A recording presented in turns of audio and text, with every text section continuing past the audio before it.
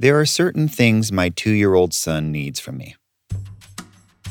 At 6:30 every morning, when I'm rushing to get ready for the workday, he wakes up and he wants me to read to him. When he grabs his favorite truck book off the shelf in his room, he turns his back to me and clumsily dawdles his way into my lap. He doesn't want me to read the book just once. He wants me to read it again and again and again. You want to read it again? At 2 a.m, when I finally fall asleep in front of my computer answering the emails I couldn't get to in the middle of the day, he drops his toy trains out of his crib and wants me to come into his room and pick them up. Okay. You drop your choo-choo? I'll go sleep. Even in the afternoon when I'm on conference calls and we're outside playing, he wants to watch me play with his trains, which I reluctantly do despite it being distracting from my calls, because it gives him the comfort to watch me play with them. Like the things that matter most to him somehow matter to me too. He doesn't just like these things, he needs them. Every hour of the day, my wife and I are needed. It doesn't matter to him that 15 other people are hearing him squeal on a conference call. It doesn't matter that his dad needs to be up in 4 hours or that I'm rushing to get ready for the day. And before the lockdown, our lives had a tightly knit fabric of support that gave us just enough time to do it all. Now, that's all on us. How about some sugar and me?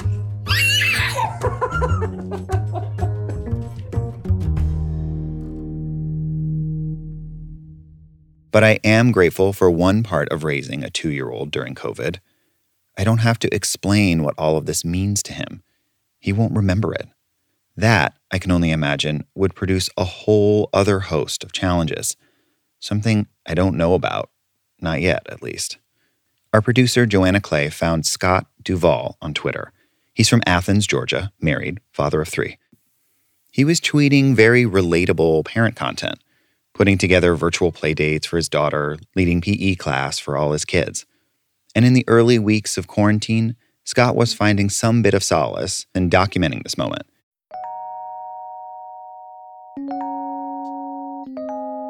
So we asked Scott if he'd mind sharing some of these recordings with us. And that's what we're going to bring you today, the audio diaries of a family in isolation.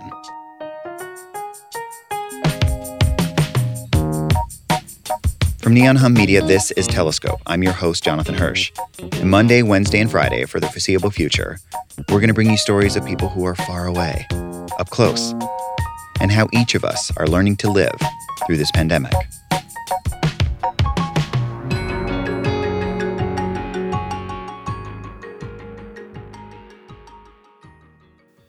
I'm not sure when it all set in.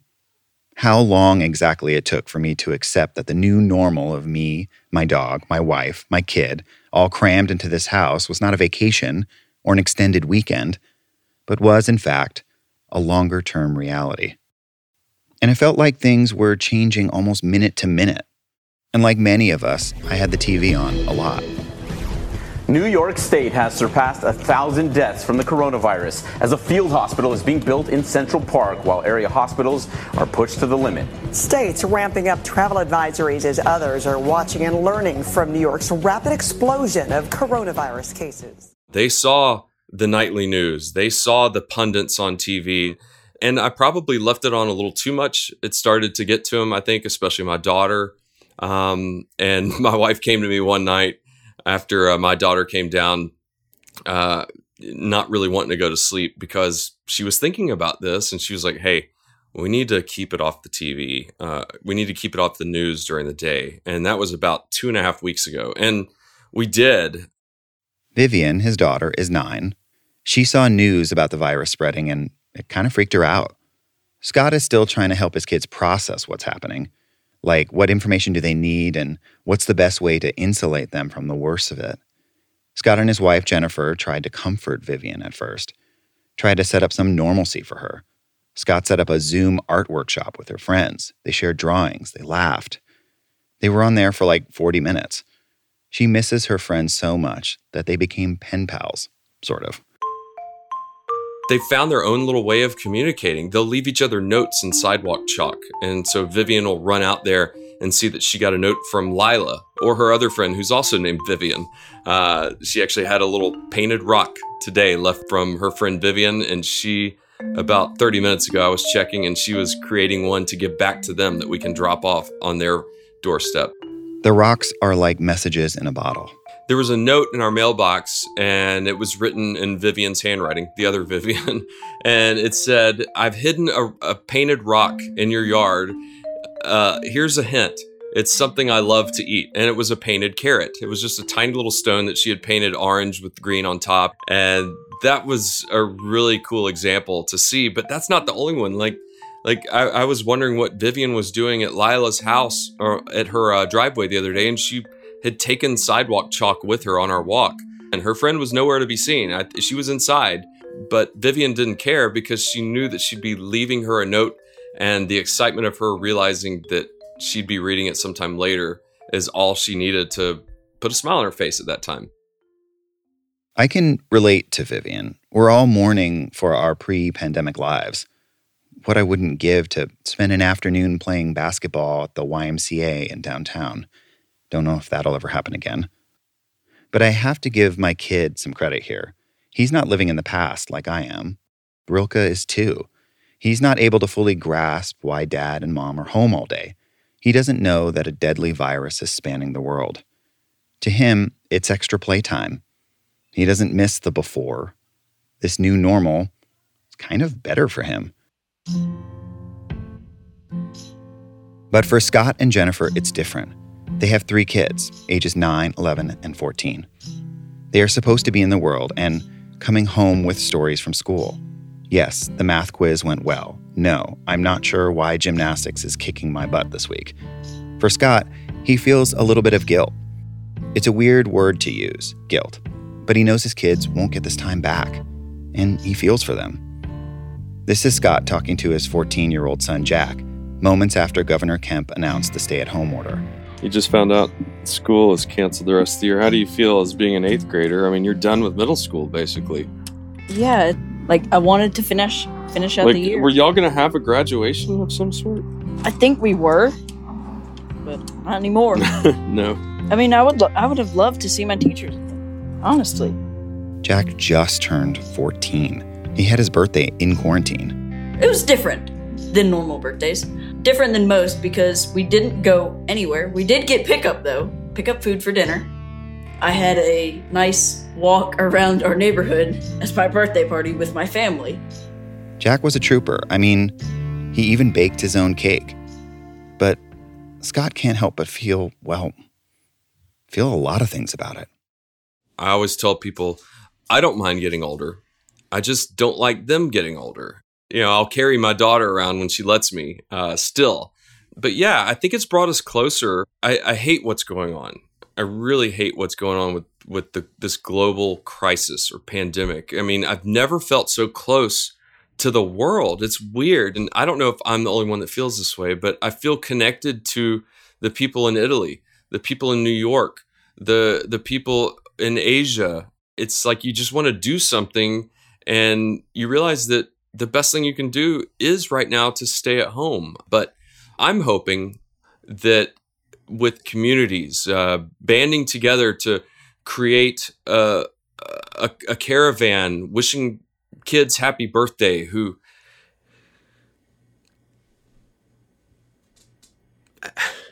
have to have their birthday during this pandemic. I mean, it's crazy. I don't know why I'm getting emotional, but it's not the worst thing ever to happen to you if you're 14 and have to have a birthday by yourself with your family. He's right. A missed birthday isn't the end of the world. But Scott feels that, like when you're a kid, these moments are big. These milestones, these rites of passage, they're kind of getting swallowed up. With each passing day, we learn of another thing that we're missing. Jack was supposed to have an 8th grade graduation, and now he might start his first day of high school online. A lot of us remember our first day of high school jitters. It wasn't just about starting the 9th grade, but everything that came with it. figuring out who you're sitting next to in all your classes, seeing your crush for the first time in 3 months and working up the nerve to say hi, or scoring the winning run with your team mobbing you at home plate. As far as my middle son, Walker, he's 11. He was more interested in, like, when's baseball going to start? When is the season going to start? Just about 3 or 4 weeks earlier, he had gotten his new team. He was going to be in the majors this year. He was excited because that was the league where they play all 6 innings. He was going to be the leadoff batter. And so it meant to him like the end of his dream, because he eats, sleeps, drinks, and talks about baseball. The baseball season. It seemed so concrete, so official. But those plans were canceled, like everything else. All the scaffolding of their old lives collapsed in what felt like a few days. And so much of that built around their kids. So Scott and Jennifer rebuilt that structure. They have a daily schedule. E-learning is from 8 to 10 in the morning. They all have their own desks set up through the house. Vivian has moved hers out of the hallway so that she can talk to her brothers or parents if she wants to. Sometimes the dog curls up nearby. Then at 10 a.m., it's PE. All right, 21 push-ups. Okay, got it. All right, who's going to count it out? Me. 1, 2, 3, 4. Scott joked about how he had morphed from dad to PE teacher, seemingly overnight. All right, hit the showers, Jack. You're done. Okay, coach. So after PE, it's back to the studios until lunch. Then more homework, maybe art or piano practice. My name is Jack, and I'm 14. It relaxes me. What does? Yeah, the piano relaxes me. Just the sound, just the music. It makes me feel like I'm in my own little place. Like, away from all the crazy world issues. And I know you're learning a new piece. It is a song from the movie and play and book Les Miserables. And it is Do You Hear the People Sing? That was good. Yeah, I can play the first 2 pages okay. Well, I still need some more practice. Let's though. try it. Okay.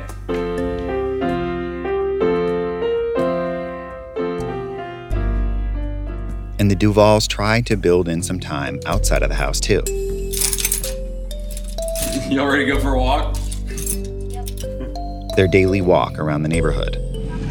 What's your favorite exercise to do? Probably this. Do you miss gymnastics? Yes. We'll get back to it someday. Very much. Do you think that taking these walks and working out helps reduce your anxiety and stress during... Yes. Yes, Vivian? Vivian answers immediately, yes. While this moment is stressful and we all want it to be over, it's also an opportunity to reflect. One I hope I'll be able to make more sense of when my son is old enough to ask me about it. But for Scott, there won't be anything to explain. He and his kids, they'll remember this time. Maybe they'll remember it differently, but they will all have lived through it together. Scott will remember that he saw his kids slow down. Like the other day, when he looked out the window and saw Vivian and Walker passing the time, doing something new. It was Walker's idea. I started digging in a hole. I was like, wow, this is really cool, and I just wanted to get really far, so I just wanted to get at least like a foot or 2. And right now, I can sit in it. Yeah. I mean, it's pretty deep. It is pretty deep. I mean, quarantine, we were going to go on an awesome spring break. We already had it planned, and then this came along. We're just spitting ideas like, what if we reach like this Georgia red clay so I can just craft? And I was like, that's pretty deep down. And then she said, maybe we can reach coal. I was like, that's really deep down. And when it rains, it could be like a little pool for like all the frogs and crickets or at night. Or mosquito breeding ground. Well, it's just being outside and kind of connecting with the nature and all the birds outside and and the dirt. And we just like trying to find cool rocks, as we already have some. We found some pretty big rocks that we've dug up. If it weren't for this quarantine, I would probably not be digging a hole right now. I'd be at school. it represents triumphant and like suffering in this quarantine, not being able to see your friends, not being able to like high-five them, or playing a football game at school, just the little things that happen that just we can't do right now that are just not, it's just not the same. But we get to dig a hole, and we're family, so we get to. So you can high five your sister. I can high five. Boom. Let's hear that, Vivian, up close. Boom. That was a pretty good high five.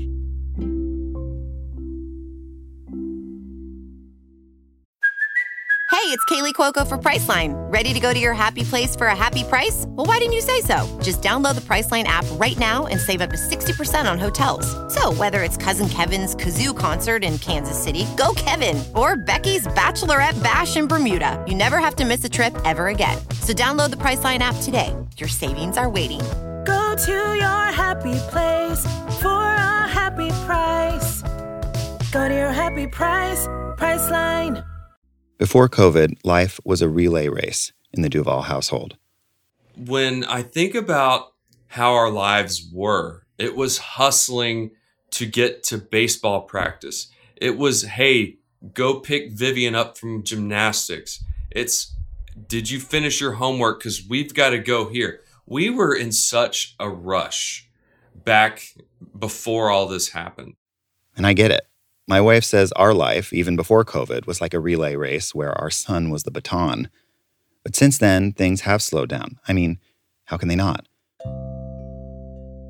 With a 2-year-old, you can't help but slow down because, well, he demands it.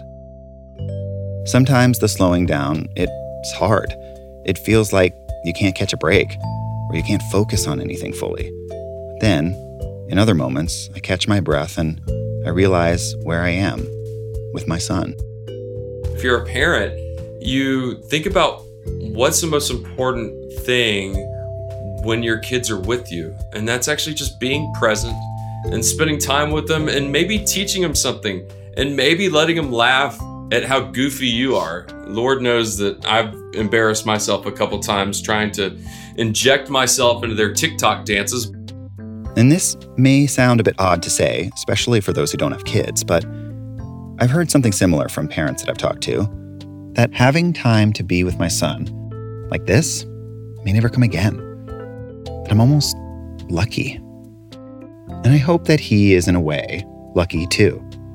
That it'll somehow make a difference 20, 30 years down the line. That for this short period of time, he got to wake up and go to bed each night with the two people that love him the most in the world by his side. A big thank you to the Duvall family, to Scott, Jennifer, Walker, Jack, and Vivian. Do you ever wonder how celebrities order food? Like, is Sarah Paulson a Diet Coke or a regular Coke girlie? Some peasant Coke? No. Or how does Sofia Vergara order a pizza? No tomatoes. I cannot eat tomatoes. Are you cool with mushrooms? Not really. If these are the details you need, and I know you do, I have the podcast for you. I'm Jesse Tyler Ferguson, and on my podcast, Dinners on Me, I take some notable friends of mine out to dinners in Los Angeles and New York City. Listen wherever you get your podcasts. That thing was delicious. Every week we receive emails, private messages on Twitter, posts on Facebook from listeners, telling us what your lives are like right now and what you're going through. And at the end of every episode, we share some of those with you. Kimberly Shire is a theater professor in Helena, Montana. She's still grading finals and attending meetings on Zoom, but her show was canceled, which means no rehearsals. That has freed up a lot of time, and now she spends her days making masks to send to friends, family, and sometimes to people she's never met. I am currently threading my sewing machine so that I can continue stitching the masks that I'm making. She recently finished her 300th mask. Just hours and hours and hours of this every day.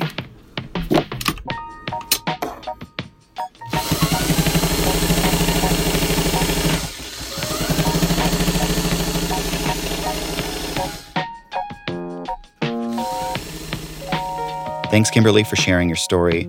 You can share the sounds of what your life is like right now, too. Just send a voice memo to pitches@neonhum.com. Telescope is made possible by the world-class team of producers, editors, and engineers that make up Neon Hum Media.